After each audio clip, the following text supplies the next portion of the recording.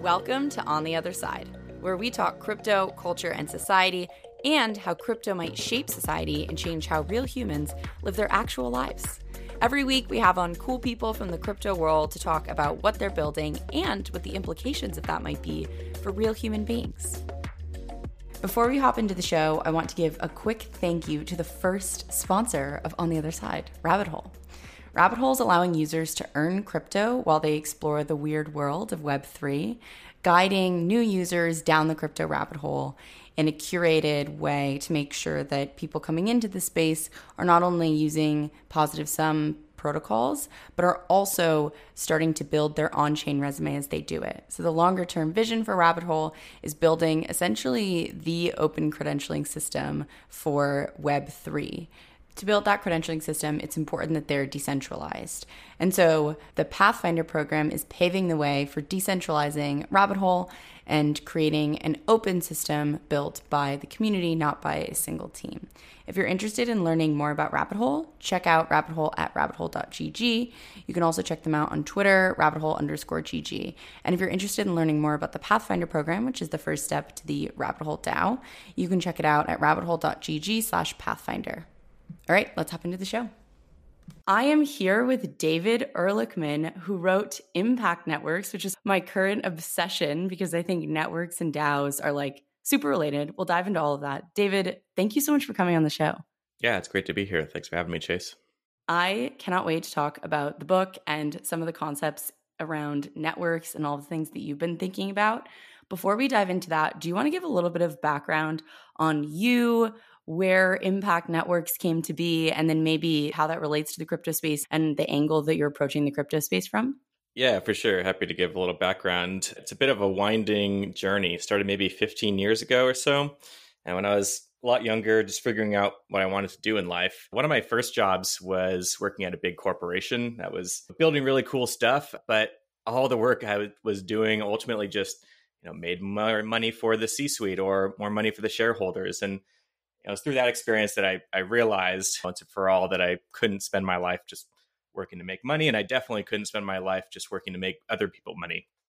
So my work had to have purpose, some kind of impact. The question was how. So I tried working at a nonprofit, and this organization was doing really great work and helping people without shelter get trained, find jobs in the culinary industry. Truly, they were making a huge difference in the lives of these people who participated in the program, but they were working within this massive broken system. So they were changing people's lives and dealing with the symptoms of this broken system, but not affecting the system itself. So that got me really curious about how we could create change at a systemic level. And I decided to work for a social impact consulting firm called Monitor Institute to see what approaches they were trying and what approaches were emerging in this space. And it was there that I really discovered how some groups were making a bigger impact, not by scaling up their organization, but really by scaling out through connections. Rather than building a bigger and bigger organization, they were really building a network, and not a social network, but a network for purpose. Some organizations were open sourcing their IP and their programs so that they could be provided through other groups around the country under their own brand. So even though the original organization didn't get the credit, they were really expanding their impact in ways that they couldn't do alone. And they were putting their mission and their purpose at the center of their focus rather than growing their own organization or increasing their own status. And in other cases, I also learned about a few more formal networks that were forming to connect many different organizations around shared goals.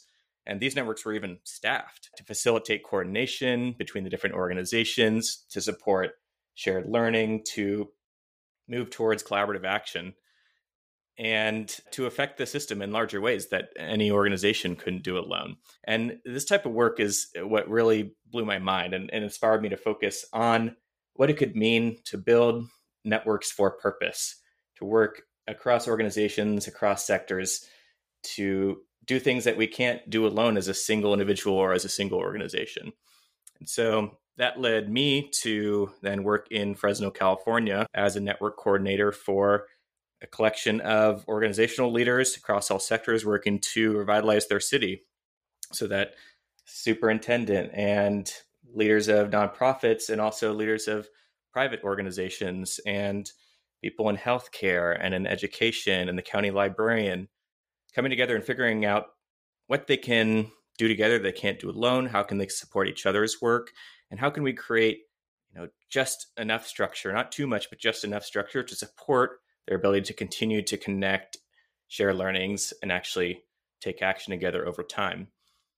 So that led me to Santa Cruz, then building another network, this one to steward 500,000 acres of land from south of San Francisco, west of San Jose, the Santa Cruz Mountains region. How do you care for a really large landscape? There's no single group that can do it alone because the land is owned and managed by this patchwork quilt of different groups. And so you have to bring together the government agencies and the academic institutions and the timber companies and the tribal groups and the nonprofits, all to figure out, what do we care about that we share? And there is a lot.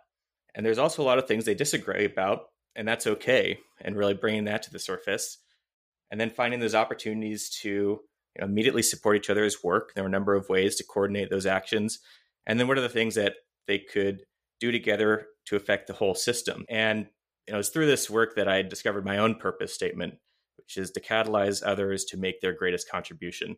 And I really think that's what networks for purpose or impact networks can do. So that led me to co-found Converge, and Converge is a network of people who support impact networks.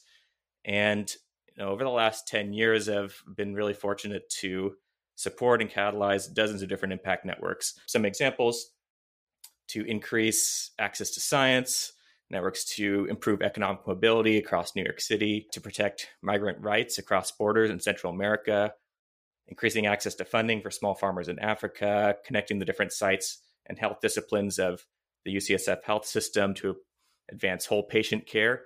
And by working with all these different networks, I was able to see what worked across contexts and across geographies. And even though the whys were really different and the whats were really different, the aims and the scopes were really different between these different efforts, there was actually a lot that was similar in terms of how they began, what the key ingredients were, what type of leadership was required, really different type of leadership than we see in hierarchical environments, to build community, to foster self-organization, to create these decentralized vehicles for change. And so that led me to write this book, to share what I'd learned and to also share the stories of these network leaders, people I'd worked with and others that I've come into contact with, and also to bring together what others have been doing in this space and in related fields like community building and network science and systems thinking and complexity science. And so while I was busy writing, Zach, a longtime colleague of mine and co-founder of Converge with me, he found his way into the Web3 space through Yearn first, and then starting Coordinate. Your listeners might know about Coordinate. It provides a way for DAOs and any group really to reward contributions and distribute and allocate resources in a decentralized way. And so over the last year, as I watched what was happening with DAOs, it got me really excited. We know a lot about how to build networks and create community, and now we have new processes and tools that are being created to allow for coordination to happen asynchronously at really large scales. And as I finished the book and started to think about where I wanted to focus more of my time next, really Web3 is it. What's happening here is I think the most significant leap the planet has ever seen in terms of our ability to work together across organizations, regions, and even nations. And at the moment, I'm just trying to figure out where I can best contribute to this movement. Yeah, I think it's really cool because you have almost been studying a lot of the key mechanisms, not just studying, but also practicing and working to implement a lot of the key mechanisms that I think are behind DAOs, just without the context of DAOs and this like economic layer that's super scalable that tokens and crypto provide, which I think is so interesting. And I think that's what I love most about this book is when you talk about things like the key ingredients for these decentralized networks that are not super hierarchical and the need to build community and foster self-organization. To me, those are all of the things that DAOs uniquely do well. And so I love that you have a massive amount of practical experience building these things and that you've synthesized it, because I think so much of that is like really the key foundation for what we need to know about building DAOs so that we don't make these mistakes and have to, relearn all of these different things and sort of reinvent the wheel. I think maybe a good place to start would be like how you define a network, because I think that will help ground people in like the sort of analogy between networks and DAOs. You sort of alluded to it, but how would you define a network at its core? A network can mean many things. A network is simply a collection of relationships that are connected together in some way. And so there can be biological networks like the networks of neurons in our brains. There are technological networks like the internet. There are the networks beneath our feet when we walk in a forest, the mycelial networks that connect trees and other plants together to share resources and nutrients and minerals. And then there are social networks, the networks of connections that we have. And networks that intentionally connect people and organizations for a specific purpose, that's how I define impact networks. So it takes the next step from a social network, which often form organically through the people you meet. And it says we can actually create networks, not just for connection, but also for shared learning and also for collaborative action. And we can also connect multiple networks together as part of a larger movement, which is the structure that a lot of social movements have. I like that definition. And I love the idea also that a lot of these networks, you sort of said this earlier, can't necessarily coordinate under like one single group. It really is a multi-stakeholder alignment for a shared mission or vision, which I think is really cool because I think that's very much in line with DAOs. When you think about these key ingredients, can you break those down a little bit? What are the key ingredients to a network or an impact network specifically? Sure, yeah. There's kind of 5 core activities that really show up time and time again. They have a purpose. They have a shared purpose that brings people together, that really inspires people to join. It's the reason for the network's being. And often they also have shared principles, which is not just shared values, it's shared values, but how are we going to put them into action? So what are the things that we want to hold ourselves accountable to that we find important? So if your value is equity related or improving diversity and inclusion, how are you actually going to put that into practice, and how can we hold ourselves and each other accountable to that? So purpose and principles are really at the center. Then there's the people, of course. Who are the people who need to be involved? Sometimes they're individuals, sometimes they're organizations, and networks can be open. Anybody can join. They're really open and collaborative. It's self-selecting, or they can be closed where there's specific criteria. Sometimes they're invite only. And that might feel kind of exclusionary, but having smaller, more intimate conversations can make a huge difference. And sometimes if a network is totally open, it kind of negates the possible conversations that could happen among a smaller, more focused group. So it's really important to consider bringing together diverse groups from the very beginning, because whatever patterns get created early on, whether consciously or subconsciously, they're likely to persist over time. And there's this tension between participation and pace. So sometimes it makes sense to have a smaller group. You can have more intimate conversations and go a little bit faster, and then over time expand. So there's the people, the purpose and principles, then the people, and then relationships, and really trust. And networks are really only as strong as the connections that hold them together. Networks are all about connections, particularly when it comes to networks for purpose. Relationships of trust are absolutely essential. It's what makes it all work. Trust is what allows people to come together and start to work together even when they disagree and even when the future is unclear, because there's inevitably going to be miscommunications. We're going to have disagreements, but can we hold that tension long enough until we can find the slice of common ground where we do agree and we can work together? It's not trust so that we like each other or trust so that we agree each other. Conflict is really important. It can be a great thing when it's generative. It's trust for action, trust to get things done. So relationships. And fourth, coordination. So how do we figure out what's happening across the network? How do we bring information in from the larger system and make sense of it together? And how do we then share that information back out from the conversations that we're having and the things that we're learning? How can we support each other's existing work? Look at the things that are already happening and not reinvent the wheel, but really build on the work that people are already doing and connect those dots in a thoughtful and strategic way. So coordination. And then last, collaboration. What are the things we can do together that we can only do together that we can't do alone? Looking at the entire system, bringing our different puzzle pieces together, making collective sense of what's happening. When we're engaged in really big, complex issues, there's really no single person who can hold it all in their brain. And people are focused on different aspects of this larger problem or the larger system. So bringing them together through shared sense making, through understanding of the past, the present, the future states of the system, finding leverage points, places where a small shift in one thing will create big changes throughout everything, and then organizing together and forming teams and creating opportunities to work together that didn't previously happen. So collaboration. So those are really the 5 kind of key ingredients. And then on top of that, you add an enabling infrastructure. Right? Just enough structure, as I said before, but to support the work, but not too much to kind of stifle creativity and emergence and self-organization.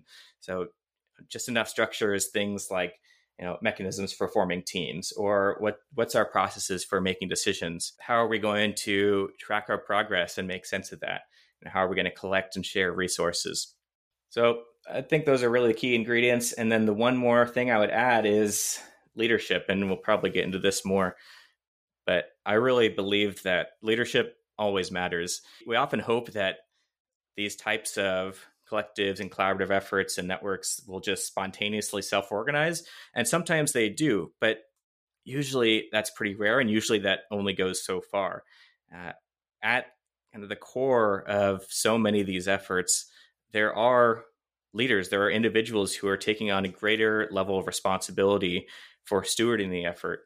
And it's just a different type of leadership than we see in hierarchical environments. It's more facilitative leadership. To use a term from Robert Greenleaf, it's steward leadership and servant leadership. Peter Block has called it stewardship. And leadership in this context, I call network leadership. You might call it other things. In some cases, people call them community managers.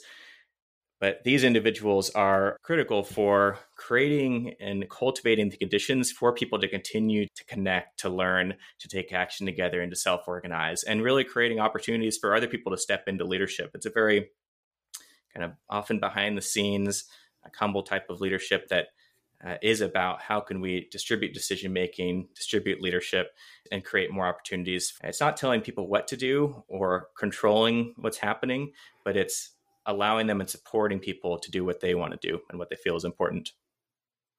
I love the idea of having just enough structure. I know Matthew Chaim has sort of called it like creating containers for collective creation, which I think is really interesting. And I think in the context of leadership, part of me wonders, is the job of a leader to really just create that space? Like, is that really what leaders should be optimizing for? Is how do you create containers for people to essentially collectively create value? I think that's a huge part of it. I think a often overlooked but really key part of this work is how do you create that space, bring people into that space, invite them into co-creation. And you're not inviting them into your thing. You're really inviting them into, collective sense making and exploration of what this could become. And then the intentional design and facilitation of what happens in those spaces goes a long way towards what comes out of it. And in terms of related to the just enough structure piece, that's how I think of design too. Designing these gatherings, what is the just enough design that we can have in terms of the right framing questions, in terms of bringing groups together in different ways to allow for small, intimate conversations, in terms of creating spaces where people can form deeper relationships and have different types of conversations with different people that they wouldn't have otherwise. So designing these types of convenings and then facilitating them in a really fluid and emergent way that you're open to going where the energy of the group is a big part of this work. I think also network leaders, they're constantly looking for ways to foster self-organization among the group. They're constantly looking for the people who are willing and excited about stepping into something and supporting that leadership of that person to lead a team or to facilitate a conversation or whatever it might be, or to connect with new communities and bring more people into the network. They're really holding the mindset also of what it means to work in this way, that emergence is okay. And we don't need to plan everything out in advance, right? We can cross the river by feeling for stones. We can move forward kind of step by step, and holding that mindset of what it means to work in this way and to work through connections as opposed to through control. They're also a big part of it, I think, is holding tensions as they arise, because in this work, it's so fluid and so emergent. There's always going to be these different tensions. It's not black or white, either or. There's very rarely going to be one right thing to do. So things like, how do we balance the need to take action and try to get quick wins and get things done, but also take the time to build relationships? I mentioned attention before, participation and pace. We want to include many different people. We want this thing to grow, but we also want to have, smaller, more intimate conversations that can move things forward. Holding both divergence and convergence. We need to bring the different perspectives that people have to bear. The only way that we're going to know how we agree is to see all the ways that we disagree. And then we'll find some places where there is overlap. And through that, that's where emergence and something new is created. So holding these different tensions and really embodying the mindset, often the network's culture starts there with how that leader or that group of individuals who help start these types of networks hold the energy of the space. How do they do that well? Like what are the sort of tactics for doing that really well? Because it feels like, everything you say, I'm like, okay, replace networks with DAOs. And this is just so applicable, where DAOs struggle with pace versus participation, and they struggle with disagreement versus finding ways that people agree. And governance is obviously a big part of this in that regard. But I'm curious how leaders and networks more broadly, like participants in networks, have successfully held those tensions and held space for them. Yeah. Well, I do want to agree with you. I think you can replace all this with DAOs. And if you take the A out of DAOs, it's decentralized organizing, which is what this is all about. DAOs just also bring another layer of coordination tools to bear that can do really interesting things. But it's all people, and it's all building community, and it's all about how we can work together to do things together we can't do alone. And this is this has been happening for generations through social movements and community organizing and so forth. And so there are lessons that we can draw on just the way that people work together when there's not sort of a power hierarchy that tells you exactly what role you're supposed to be in and exactly who you're supposed to talk to, but really in these more open and connected ways. So yes to that, absolutely. And how can people work in this way? I think it's just practice, because, so many of us, at least speaking for myself, socialized in really hierarchical ways of doing things, from the schools that you attended and the ways that the schools operate, your early jobs.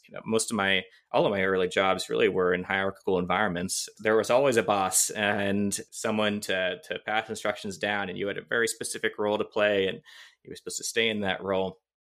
And so it can take time to switch into this other way of working. And I think it just takes practice. And ultimately it's really a return to how we, I think, want to work and want to connect with each other, because it's how we just naturally connect with each other in our lives, in our social networks, in our communities. It's putting relationships first and putting purpose first. So it's really kind of unlearning more than anything else of what it is to be in connection with other people and to work in these more open and emergent ways. And then I think it's just practice and reminding yourself of these different tensions that are going to arise. And I often find it's helpful to name those because they will come up in conversation. Another tension is self-interest and shared interest. It's so important that people are involved in these efforts in networks and DAOs, and they get something out of it that serves their personal self-interest. And we have to honor that. And we can also think about what we're trying to do together and what the shared interest is.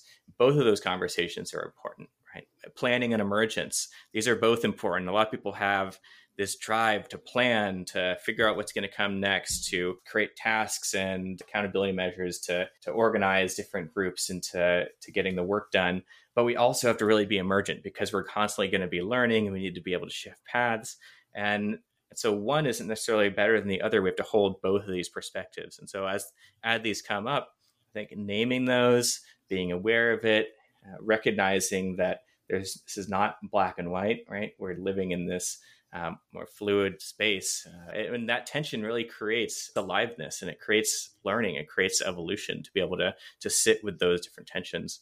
So I would say just get into it, start working this way, recognize that you might have the pull of hierarchical ways just based on your previous experiences that come up from time to time, but noticing those and working through that in connection and in community with others who are also trying to work in this way.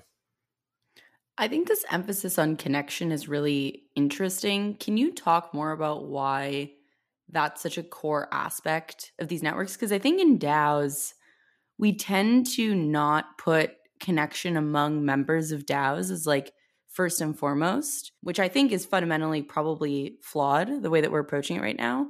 So can you talk more about this connection piece in networks?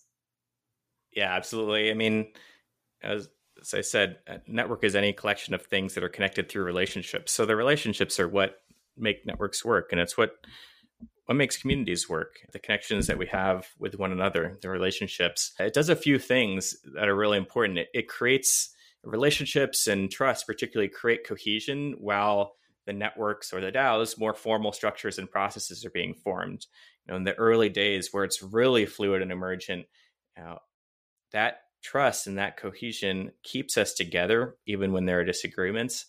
And over time, as we're figuring out, how we're going to make decisions about certain things, what governance looks like, we don't have these structures yet at the beginning. We're just feeling our way into it. So the relationships are going to hold people together in the meantime.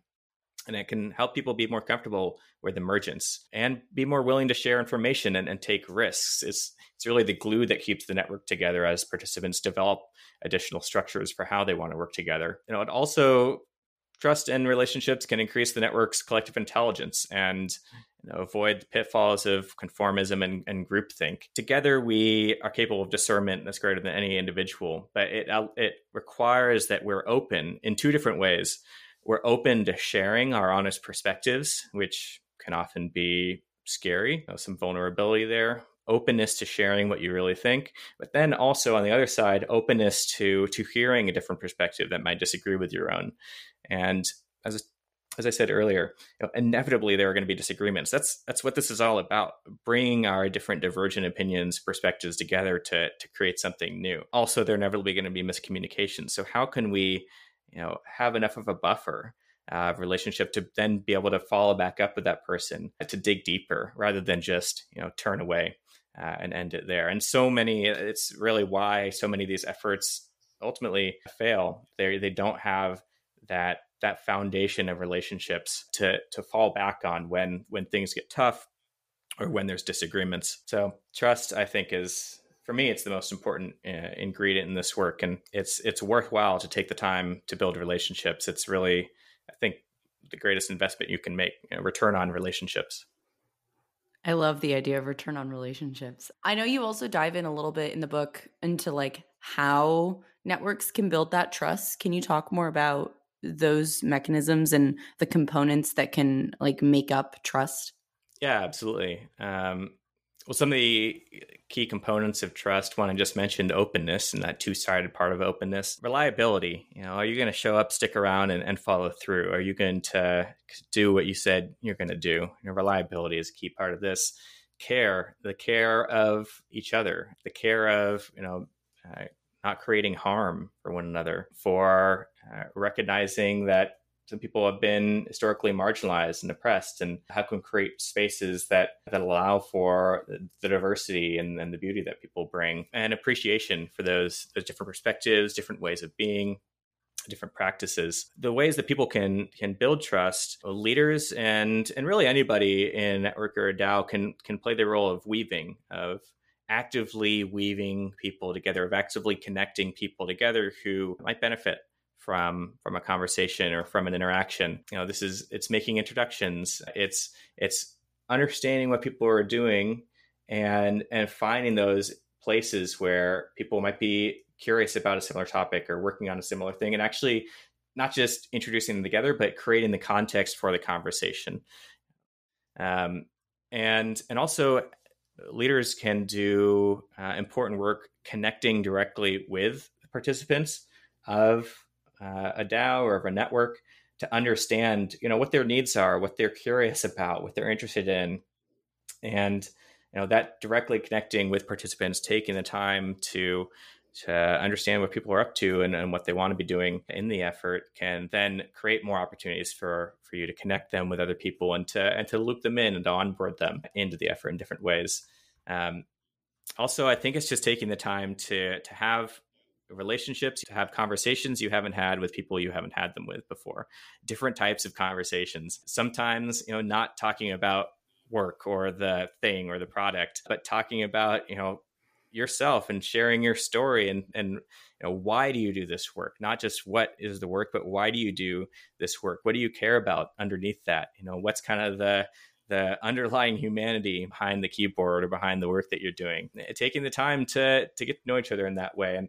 And so often, one of the reasons I really love and appreciate convenings, and especially in-person convenings, I know it's hard now and I miss them, but is because there's that unstructured time, that in-between time where there is no agenda and we're not on a computer and we're just hanging out and we're cooking and we're cleaning and we're just having real normal conversations about random different things. That unstructured time is one of the most hilarious and most intimate moments I've ever seen happen in these spaces. And that creates something different. When you've had those types of interactions with someone, it just shifts the nature of the relationship and it shifts the nature of your work together. And I think it makes it a lot more fun and an enjoyable place to be.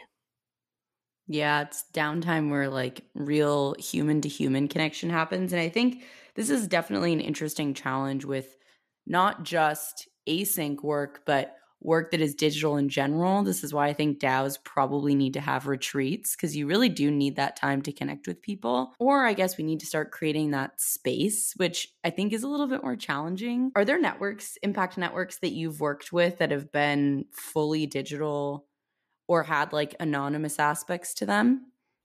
Yeah, sometimes it's just necessary when the networks are distributed across the world, but we still have convenings. We still create spaces where the full network or as many people as possible come together at the same time to experience the whole system and to experience each other and make connections and also plan out the work in kind of the next short-term stage. So they always have convenings. That's something that just keeps coming up over and over again. This active convening is really sacred and it's really important. And I think the anonymity is fine. I don't think there's any problem there because people can be anonymous but still share important parts about themselves, about why they care about this work. They don't need to reveal personal identifying details in order to do that, in order to have real conversations. So I don't see any problem with the anonymity piece, to be honest. Yeah, I agree with you. I think it's really about being able to connect with other people doesn't mean you need to know everything about them. Right. And usually you don't know everything about them. So, they're a human and that's probably all Right. you need to know. But you'll know everything there is to know about another person. So, if we set aside your name and your, hometown and all that stuff, it's fine. We can still explore some really interesting questions. Even just things like, what's a book that had a big influence on you, right? What's somebody that you would love to talk to right now, living or dead? You can create questions that explore different sides of the person and of what they're interested in without giving away personal details. yeah, I think asking those types of questions that almost foster the sense of vulnerability and understanding and connection is really important. I'm curious how you think about the dynamic between human to human connection and a broader sense of community. I think they play into one another. It's sort of fractal. Like when we create human connections and we do that over and over again, that's what creates community. A community is a place where there's something shared among us. There are relationships among us. We have that shared purpose that brings us together, a shared sense of purpose, or sometimes it's a shared sense of place or a sense of belonging. And it's, a community without connections, I don't think is really a community at all. So I think they're almost one and the same. Yeah, I think that sense of belonging is really interesting. And something that I've thought a lot about in the context of DAOs is the feeling of ownership, because it feels like fundamentally that is one of the sort of key aspects of DAOs that is unique is people really can own part of the network in a Mhm. super tangible and economic sense. And so it feels to me like the feeling of ownership almost helps promote self-organizing, like what you talk about in the book. I think human connection also plays a role in that. But can you talk a little bit about sort of like A, your thoughts on ownership and the feeling of ownership, but B, this like self-organizing piece? Yeah, I think, the ownership piece, it's a great point. And it's why, as I alluded to earlier, you're not inviting people into your thing, and you can't control networks. They're more like a garden. Like you're cultivating this ecosystem that everybody has ownership in, and everybody plays a role in, and everybody can be a leader in. Anybody can step into leadership in different ways. Anybody can advance a certain type of conversation. Anybody can advance a proposal to do a certain type of work. They can step into the work that they really want to do, and that's kind of the beauty of this. So it's inviting people into co-creation. Well, when people feel like they can play a role in how something evolves, then they're a lot more likely to want to step in and to see how they can contribute. When you're working in hierarchical environments, sometimes it doesn't feel like you really can play a role in shaping the direction of the thing. You're just, a cog in a machine. But in these types of communities and networks and DAOs, self-organization happens because people believe, and rightfully so, that they can shape its direction, that they can step up into leadership for the things that they want to lead, that they can partner on the things that they want to engage on, that they can follow and track all the other things that are happening that they just want to keep tabs on. So when people feel like they have a role to play in shaping its direction, that allows for self-organization to happen in a different way. I have sort of a tactical follow up to that, which is I really liked this chart that you had in the book, which was like hierarchical mindset and the network mindset. And one of the most interesting things was tasks were part of this like hierarchical mindset, where I think relationships were sort of the network version of tasks. Can you talk more? Let me make sure that that was right in the first place. Mm-hmm. Yes. Yeah. Page 39, I have it bookmarked because Nice. because I thought it was really interesting. So it was like task oriented is sort of the hierarchical mindset, but then you have relationship oriented is the network mindset. What I've seen so far in DAOs is bounties and these things that are sort of task oriented to onboard people. But this concept of replacing that with relationship oriented, almost like organizing units of labor, I thought was really interesting. Is the main reason for that basically that in a network, you want work to be done emerging from relationships and sort of like assessing the need rather than a top down hierarchical structure asserting tasks that need to be done? Like, Right, how do you think about exactly. that? There's not exactly, and it's not to say that they're mutually exclusive. Both have both, right? Hierarchies have informal networks just naturally, and networks have tasks.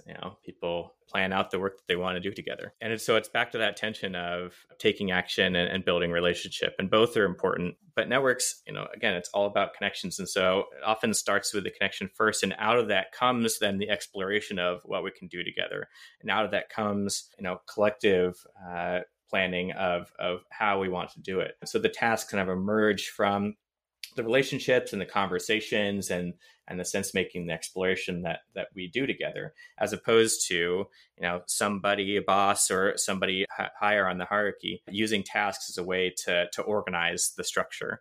That the structure is based on the tasks, and so people are fit into very specific seats to do very specific roles. The tasks are what is driving that. If you flip it around, creating connection, the tasks are going to sort of emerge from the bottom up, out of what's wanting to emerge. Yeah, I think that's super interesting. And it feels like emergence. I love your point because you say this in the book. Emergence is the key factor that makes a lot of these things much more interesting because Mm-hmm. you can't have hierarchical systems with complexity larger than what the hierarchy can basically plan, which is why Mm-hmm. like central planning of economies doesn't work well because Mm-hmm. you only have a very small group of people allocating resources versus having a massive network making decisions at a sort of relational level. And then out of that emerging this like amazing allocation of resources, which I think is a really cool framing of networks and DAOs more broadly. Do you think that's a fair comparison to make?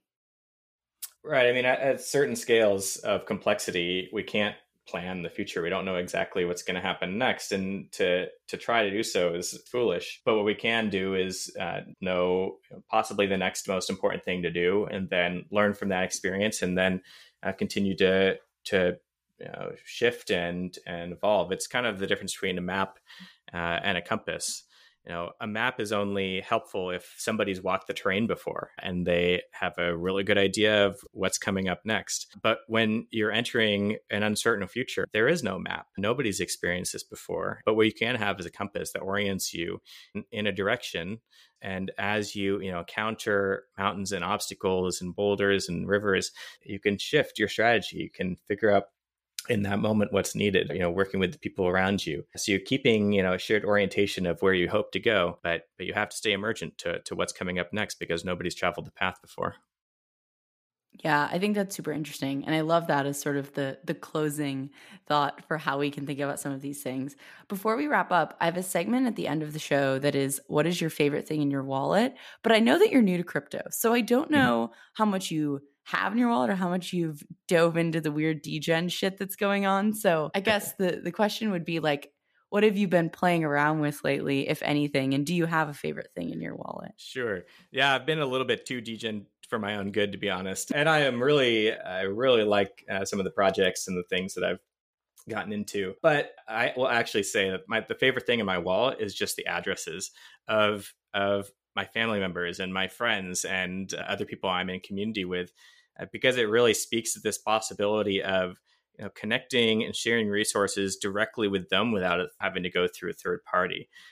Sharing resources with them without having to go through PayPal, or starting an organization together and creating shared ownership of a trust together, which is something I think has been really lacking with networks. The networks that I've worked with in the social impact space, there hasn't been a great legal structure that supports what these networks do and that reflects how they work. And so, being able to create organizations with shared resources, it opens up just an entirely new way of organizing that is absolutely essential for the future. This is why I love multi-sigs. I'm big on, I will not give it up, like having multi-sigs with friends, because I think it's so cool to be able to share those resources. And I think DAOs tap into something very similar, which is how do you share resources with a mission-aligned community? And I think that is going to be one of the coolest things that comes out of this space over the next couple of years. So totally agreed on that. Well, David, thank you so much for coming on the show. Where can people find you?